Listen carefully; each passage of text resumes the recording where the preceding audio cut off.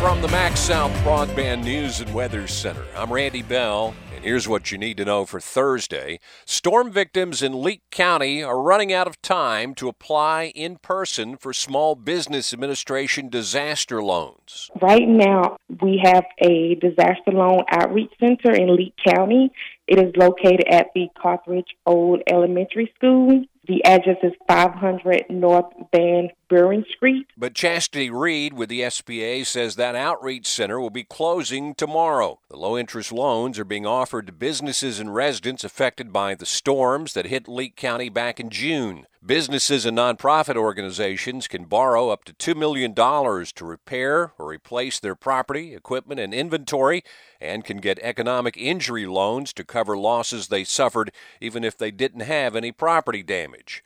Homeowners can qualify for loans of up to $500,000 to do repairs, and homeowners and renters can take out SBA loans to replace personal property that was damaged or destroyed. Even after the outreach center in Carthage closes, storm victims can continue to apply for SBA loans over the phone or online. A Taco Bell employee in Philadelphia is facing charges accused of splashing a bucket of hot water on a coworker and beating her with a mop handle. It happened Tuesday night during an argument between the two women at the restaurant on Main Street. Police say 37-year-old Rashida Evans has been charged with aggravated assault. The victim is taken to a hospital for treatment. It's homecoming at Holmes Community College today, and the Goodman campus will be buzzing with activities starting this morning.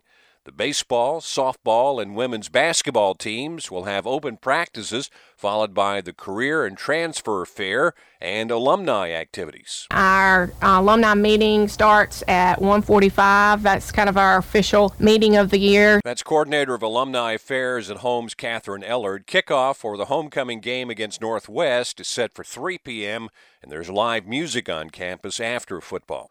Also in the JUCO ranks tonight, East Central's on the road to play Colin in Wesson. And Kosciusko is playing another Thursday night football game, hosting Murrah.